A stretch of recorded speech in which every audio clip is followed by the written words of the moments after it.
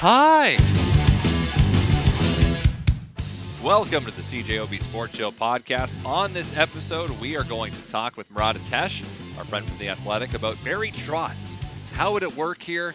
Should it happen? Will it happen? Also talk about the Manitoba Moose and their must-win game Wednesday night against Milwaukee. Then, the voice of the Bombers, Derek Taylor, joins us as rookie camp begins Wednesday for the Winnipeg Blue Bombers. Also, is there going to be a CBA? Will the training camp start on time this weekend? That's all coming up on the podcast. The number one topic, I think, on the Winnipeg Jets offseason to-do list is to hire a head coach. That's my opinion. I think it's the opinion of a lot of people out there. And the task got a lot more interesting yesterday when Barry Trotz, Dauphin's own, was fired by the Islanders. I think every Jets reporter as well has written a column to this point about how the Jets should do everything they can to get him here, one of whom is Murat Atesh, our friend from The Athletic. I caught up with Murat earlier this afternoon. He's busy doing draft lottery things with The Athletic right now, so he had to tape our interview. And I started by asking him about the potential of Trotz to Winnipeg happening.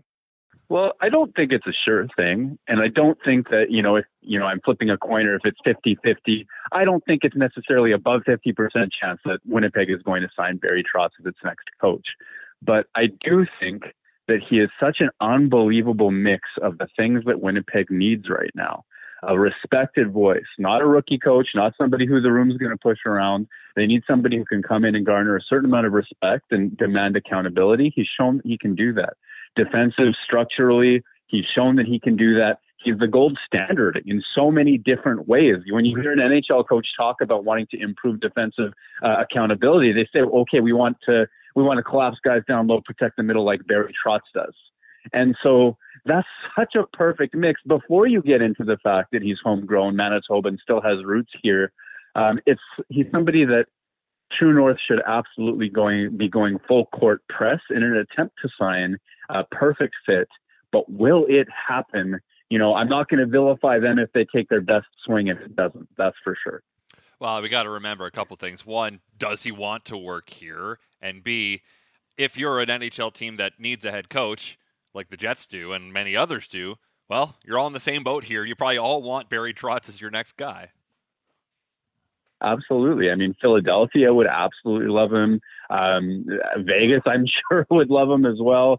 Toronto, if for whatever reason they don't get out of the first round and Sheldon Keefe becomes a casualty of their lack of success. I mean, Barry Trotz is the sort of person who at this stage of his career could have his pick. And Pierre LeBrun of The Athletic and of TSN reported yesterday that it seems Trotz will take about a week to evaluate his options. He may even have interest in managing or taking a different type of leadership role, whether in addition to coaching or separate from it. So what Barry Trotz does next is very much up to him. The only thing we can say for sure is that he's highly renowned, a perfect fit in terms of his strengths, and that Winnipeg should be all over at least trying to explore that route. And I mentioned this last night on my show, but you're going to take time to think about your future. It's also going to work out that the round one of the playoffs is over in about a week. And so there might be some more teams looking for a head coach, like you said, perhaps in Toronto or some other spots that say, you know what, if this guy's available, he's better than what we have right now. Yeah, it's a major life decision if you're Barry Trotz. He's been in Long Island for 4 years. I think it was 4 years as well in Washington before that. Whether one way or the other, it's several years of commitment that he's talking about. So if you were in his shoes or I were in his shoes, we're not going to wait. We're not going to make a rush decision before the entirety of options or market presents itself. I think you're exactly right. The timing of that definitely would help him in terms of making a decision that seems smart or considers everything, or maybe it means better terms, more responsibility in terms of not just being a coach, but having input on player personnel.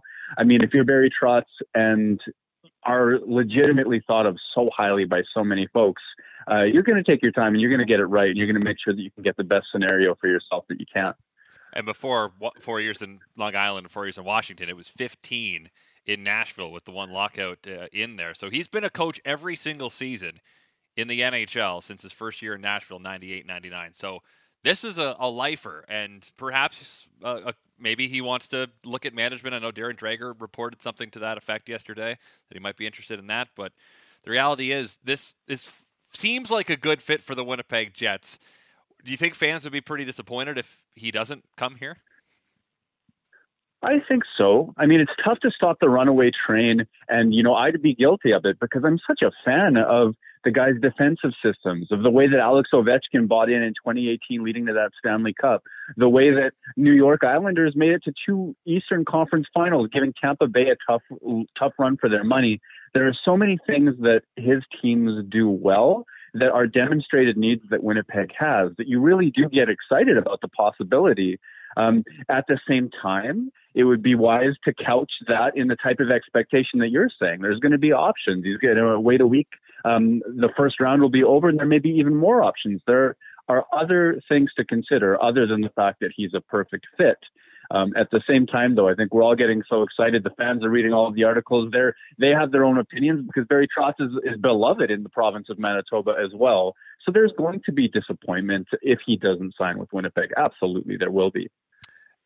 Any worry about potential flaws in his coaching style? I've read some criticism that he, relies on veterans too much and doesn't maybe give younger players much of a chance. That's something that, the Jets, we could criticize that they've done a little bit too much lately is that, but I think maybe the benefits outweigh the potential flaws here. Yeah, I think that definitely the benefits outweigh the potential flaws. And I've done a little bit of peeking into how Trotz has managed his lines in New York. And where in Winnipeg, we're used to a spread of minutes between about 8 minutes for that fourth line, if you count all situations, that special teams and 5-on-5, all the way up to about 22, 23 minutes for some of those veterans like Scheifele, Wheeler, Kyle Connor at this stage as well, at that 22-minute mark. So you get that spread. In New York, Barry Trotz has used all 4 lines. The spread is between 12 and 18 minutes. That's a huge difference.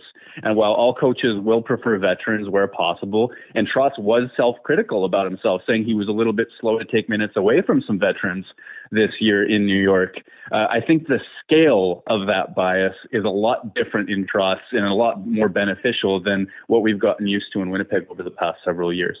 All right, one other Jets story here. The World Men's Championships coming up. We have a number of Winnipeg Jets going. Nate Schmidt is an assistant captain for Team USA. Nikolai Ehlers, who would have loved to play for Denmark at the Olympics, gets to play for them at the World Championships here. Pierre-Luc Dubois, Adam Lowry going for Team Canada, a number of Manitoba products as well on that team. What kind of value will the Jets get out of the experience, especially for the younger players like Ehlers and like Dubois? Well, for Nikolai Ehlers, I hope what it is a scenario where he can go have some fun, be part of that Denmark team that he was such a huge part of helping them get to the Olympics. That's going to be a special experience, and hopefully they can have some success at the end of the season. That was obviously not a success in Winnipeg. And that applies, of course, to Adam Lowry and Nate Schmidt too, and Pierre-Luc Dubois. I mean, a bit of success and good vibes coming out of the year. That's one thing. The other thing that I would take away from it is what Pierre-Luc Dubois told us in his exit interview with Jets Media, that he wants to train himself to be playing highly competitive hockey well into this time of year. And I mean, if you can't do it with the Jets being outside of the playoffs, then the World Championships are the next best way to do that. And he's still a young, developing player, 23 years old. Winnipeg's hoping for big things for him for several years. And if this does contribute to how well he can play at this stage in the future, then that's going to be a major win that Winnipeg was able to take away from it. Do you care about this tournament as just objectively as a hockey fan? Because I know it gets lost in the shuffle with a lot of fans because of the Stanley Cup playoffs being on. I do, and my personal opinion is it gets secondary. The best hockey in the world, in my opinion, is the first round of the Stanley Cup playoffs. So many people are close to fully healthy. You know, the wear and tear and the grind hasn't quite set in. There's desperation, excitement, upsets. Everything is possible in the first round of the Stanley Cup playoffs. That most of my energy goes that way. And of course, Winnipeg's been a part of it for the last, most of the last several years.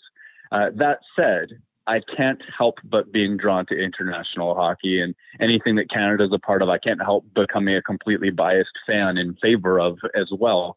So yeah, I'll be keeping an eye on it for sure. I will be.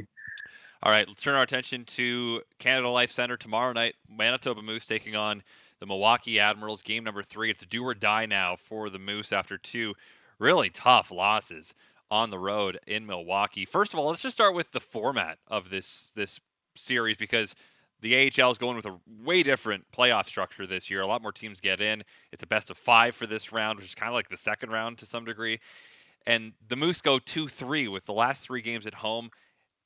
Do you like that as the higher seed, finishing with 3 at home? Do you feel like that's a disadvantage for the Moose? Well, I think that the degree to which it's a disadvantage, because you give up those first 2 games on the road, the team that has home ice advantage, like the Moose do, are probably thinking that, hey, we're a better hockey team. We're going to get a split on the road for those first 2, then go home and put it on ice. We're on our way to the next round. Now, as you know, of course, it didn't work out that way. They dropped both of those games, and now there's all kinds of pressure on this homestand. I sort of get the decision, or I would see it as an advantage if you genuinely thought you were the better team and you weren't going to come away with an 0-2 record. A split or 2-0 would be just fine. You'd be laughing on your way home to finish things off. So here we are, do or die. Other than, the Moose getting 86 shots and getting 3 goals, what are your main takeaways from the first 2 games? I mean, that's huge. Devin Cooley is playing phenomenally well, but one thing that Milwaukee is doing that's giving Manitoba fits is just the degree to which they park the bus defensively. All 5 guys collapsing in the middle of the ice, sticks in lanes, dedicated shot blocks. Everything is there for them right now. And Manitoba is able to completely control the flow of play. Their defense jumping up into the play. Forwards are really good at covering back. They're finding tons of spots and opportunities to take shots from the point and from the outside. But the real struggle that Manitoba is facing is to create opportunities from the middle of the ice. So whether that's deflections, whether that's a little bit of gritty goals, all those sorts of things, they haven't been able to turn their control of the flow of play into actually getting to those areas where they score from. And that's what you'll be looking for from Manitoba at Canada Life Center. If they can get to those areas, they'll win. They have the talent, they have the offense, they have the flow of play. But Milwaukee's been so good at taking it away so far. Is this where not having a de facto quote-unquote star hurts the Moose, where, their leading scorer was, I think, 82nd in the league in scoring this year? Well, yes. There's no way around it. Let's put Cole Perfetti on that team and add his dynamism and the way that he reads an offensive zone. There is space. It's just often at the top of the zone or in situations where you have to beat one layer of defense to create that opportunity. Perfetti would pick that apart, or at least I believe that he would. At the same time, you have Declan Chisholm, you have Ville Heinola, you have Leon Gavanka, these really offensively brilliant defensemen. And because Milwaukee collapses down low so well, they're getting the puck with time and space up there. And you'd like to think that players with that level of gift should be able to find a play that gets to the middle or gets that puck on net. Hasn't happened quite yet. Chisholm, I believe, has a goal and 2 assists so far, or a goal and 1 assist, but he's been a leader, and that's what you're looking for, those blue liners to make an impact. So regardless of what happens here, Murat, do you think, either, the Moose rally, win 3 in a row, or even get swept for the players that want to be in the NHL and be with the Jets, how valuable is this postseason experience, win or lose? Well, I think that they want to be able to point to success. So getting swept, I mean, I'm not sure I see a tremendous amount of value other than the experience, other than that horrible taste that would be left in their mouths that they'd want to overcome in future years. But I think that the maximum value out of this playoff run for the Moose is if it genuinely becomes a run, if they can extend the series, if they can bring themselves to a best of 5 or to game 5 for that winner-take-all situation. All of those experiences with that level of pressure, with this level of competition, that's what they'll be able to draw on in future years, ideally for the Winnipeg Jets. But to go 0-3 and walk out of it, I mean, that's just the only value is how angry it'll make them on their way into next year. All right, I'll get you out of here on this as we sit here tonight. One team, that's it, is in round 2. We have 6 series that are tied at 2. Not a lot of close games, but we got some close series here. If you had to pick one team right now to win the Cup, would it be Colorado or someone else? I mean, if there's one team, it's Colorado, but boy, oh boy, do I like the way the Florida Panthers play in the Carolina Hurricanes as well. The East is a dogfight. The West, I think, is Colorado's to lose. All right, there we go. Murat Atesh, appreciate your time as always. Thanks for this. Thank you, Christian. Canadian Football League. Rookie camps start tomorrow. And the man who will be keeping us all abreast of the daily goings-on of camp is Derek Taylor, the voice of the Winnipeg Blue Bombers. How are your preparations going, Mr. Taylor? Good. I'm also spoiling no hitters left and right here, so it's good. I'm getting that out of my system so that I can just get down to business come tomorrow at like 10:15. So, rookie camp tomorrow. What should we expect from rookie camp? And generally, for the those who aren't as familiar with the rookie camp setup, how many of these players generally will end up actually making the team? Oh, that's a great question. A handful. Let's say that. They have to cut down rosters on Saturday to 85 players. So I think for the Bombers, that means something like 18 to 20 guys have to go before Saturday. And then main camp will start. And then they soon have to be down to 75. So they'll take a look at guys. And guys, for them, they really have to, unless you're a high draft pick, you really have to shine pretty quickly or show the coaches you can do something pretty quickly. So what ideally would happen, would there be 2 to 3 guys where you go, oh, yeah, okay, I want to see that now when all the starters come in. And for guys that you took in the draft or local kids, guys you took higher in the draft and the local kids, you go, okay, I want to see Patrice Rene from the 21 draft. I want to see if he pops when he gets out there on the field. So guys are fighting for jobs, and honestly, they don't have a lot of time, some of them. How much is the CBA labor situation a story heading into the next 5 days? Well, enormously so. I was just chatting with Russ Hobson from Global Sports, and he said, who's going to be throwing balls to these guys at camp tomorrow? Because normally quarterbacks, like all quarterbacks, would come in for rookie camp. They would come in early, the veterans, and, just so that there are enough arms at camp to go around. When we get there tomorrow, I kind of wonder, apart from Jackson Tuchinski for the Manitoba Bisons, who else is going to be throwing footballs to receivers and testing defensive backs? So we'll definitely be talking about it tomorrow. And then honestly, all the way through. Saturday's a day off for the Bombers. That's a critical day because, hey, the CBA expires and we'll know our guys in town because the CFLPA, you certainly talked about on the show, CFLPA said, we advise you not to travel to your work city until there's a deal done. And the ownership from CFL has said, okay, if you come, we'll make sure you're taken care of in the case that there is a strike or some sort of work stoppage. So we're going to start talking about it tomorrow when we see who the quarterbacks are. And honestly, we're not going to stop until there's a deal done. As far as your experience is concerned covering CFL and watching these situations unfold, in your gut, do you feel like everything's going to be okay? I feel like camp and the season will start on time. So as far as that being okay, yes. And this is just my perception, and I haven't really studied it, so it's not fair to say that this is how it works. But this is my impression.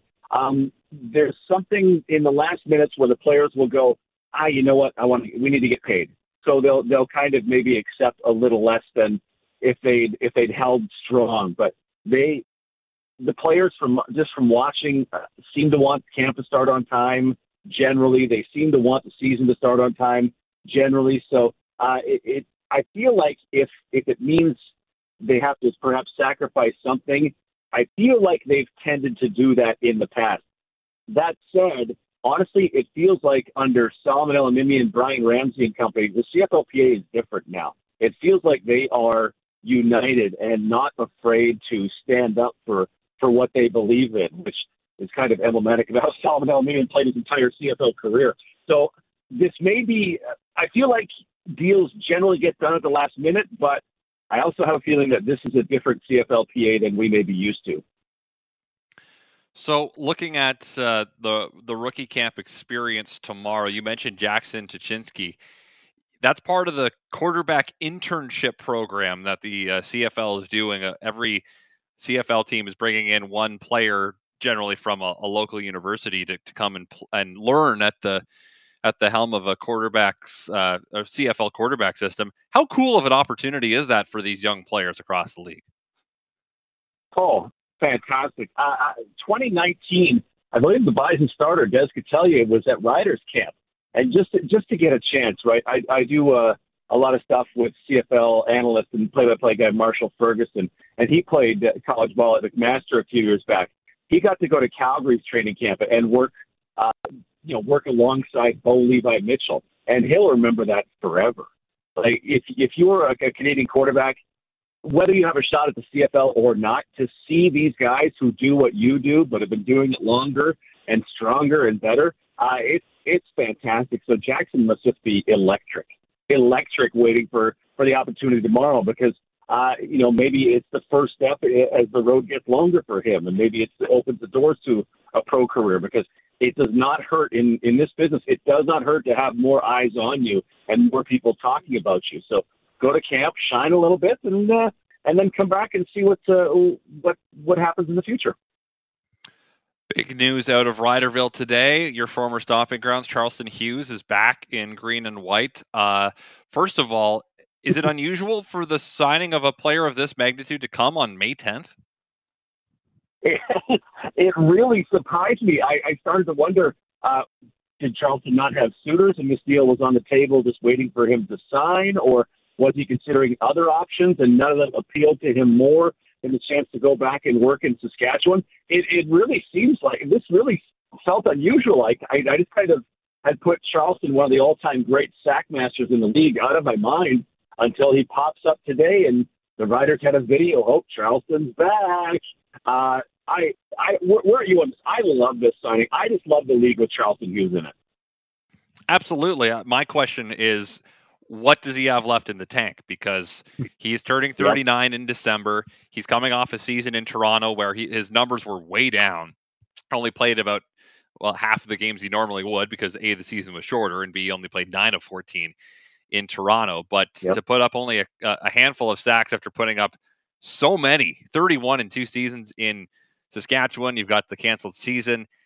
I think he can still make an impact. I'm not sure about being an every down being a threat kind of situation, but I think he'll still be someone that will get noticed in the West, don't you? Oh, I absolutely think so. Like that guy's mastered the art of the strip sack and beating tackles to the corner. Right? He was fantastic in 2019. Like you mentioned, 2021 was a bit of a different story. It's also a different scheme and a different coach. And then the defensive coordinator left and Chris Jones came in, so you have that to deal with.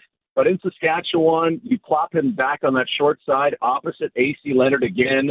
If you put him in a rotation with Keon Adams, and heaven forbid Jonathan Woodard comes back from the NFL, the guy who led the CFL in sacks, that's it. Honestly, it's just a great signing for Saskatchewan for what I think is what's got to be, not huge dollars, but a guy who could have a huge impact. And honestly, it shows me that his waiting out last year to get guaranteed money from Toronto was absolutely the right move. He got like $50,000 guaranteed from Toronto to go there in free agency. There may not be a lot of money left, so take the guaranteed money, and if you have that season, you still have the opportunity to get some more work the year after. So do you think this move changes how you view the Riders this season? Not dramatically until I see probably 4 or 5 games of how it all works, right? Because going into the season with Keon Adams, they let Tim Williams go. Pete Robertson was the other defensive end there who was really nice. They're going to get to the quarterback in that Jason Shivers defense, regardless of who it is. I don't think it changes too much for me because Saskatchewan still lost some super important veteran pieces from their back six and their defensive backfield. So this is nice. I like it. I think it's great for folks who are fans of celebrations of big plays in the Canadian Football League, as I always am. It maybe makes them a tick better if things go well, but I'm not more concerned about the Riders, I think, than I was yesterday. And where do they fit into the West? If we got Winnipeg 1, I think we can agree that Winnipeg is 1 right now. Where's Saskatchewan? Yeah. Oh, now let's just say, let's make 3? sure we point this out. This is before training camp. This is before we've seen anything at training camp. If Bo Levi Mitchell is good, Calgary is firmly number 2 in my mind. If Nathan Rourke is good, BC is firmly top 3 in my mind. So if Fajardo is good, Saskatchewan could be number 2 as well. Right now, I would have them 3rd because I really think Calgary did some great strides in the offseason, and Saskatchewan, BC, to me, are in that 3-4, probably a substantial degree ahead of the Edmonton Elks. So wait, you're telling me that quarterback play matters? More than anything else. Well, I think Bomber fans are saying that, oh, yeah, we know. We remember 2019. When Zach does that spin around and rip around and throw Darvin Adams in the end zone, we know. We know what quarterback play means here in Winnipeg. Yeah, I was down on the sideline. I had a great view of that play. I couldn't believe it either. And that's just the start of things to come. Zach Collaros has hardly lost in the time that he's been here. I think he's got more Grey Cup rings than defeats in his time as a Winnipeg Blue Bomber. So I imagine that you're pretty excited tonight. Is it kind of like the last day before school starts for you with rookie camp starting tomorrow? Oh, my gosh. I spent probably 2.5 hours yesterday what's a pregame show going to look like? And then it'll be, hey, who are these guys? And make sure I'm up on all the stats of all the guys from the past seasons. And who's going to go where? And what does the depth chart look like? And then it'll all get blown up by some random injury or some guy who pops, in the next 3 days at rookie camp. It'll all get blown up. But, I'm just so, May to December is just feast time for me. You're gorging yourself at the trough of football. I love it. Well, Derek, appreciate your time as always. We're going to be hearing a lot from you over the next few months, so we'll let you go back to your preparations, and we'll check in with you later this week. Thanks, Christian. Well, thank you very much for listening to the CJOB Sports Show podcast. If you like what you heard, guess what? You can hear more every weeknight on CJOB from 6:30 to 9 p.m. Of course, that is when the Jets are not playing, because if the Jets are playing, then I don't have a show, but I'll be part of the pre- and post-game coverage. Anyway, thanks again for tuning in. Subscribe if you'd like. We're available on iTunes and other places, I'd imagine. So farewell, until we meet again. So long and thanks for all the fish. So sad that it should come to this. We try to warn you all, but oh dear. You may not share our intellect,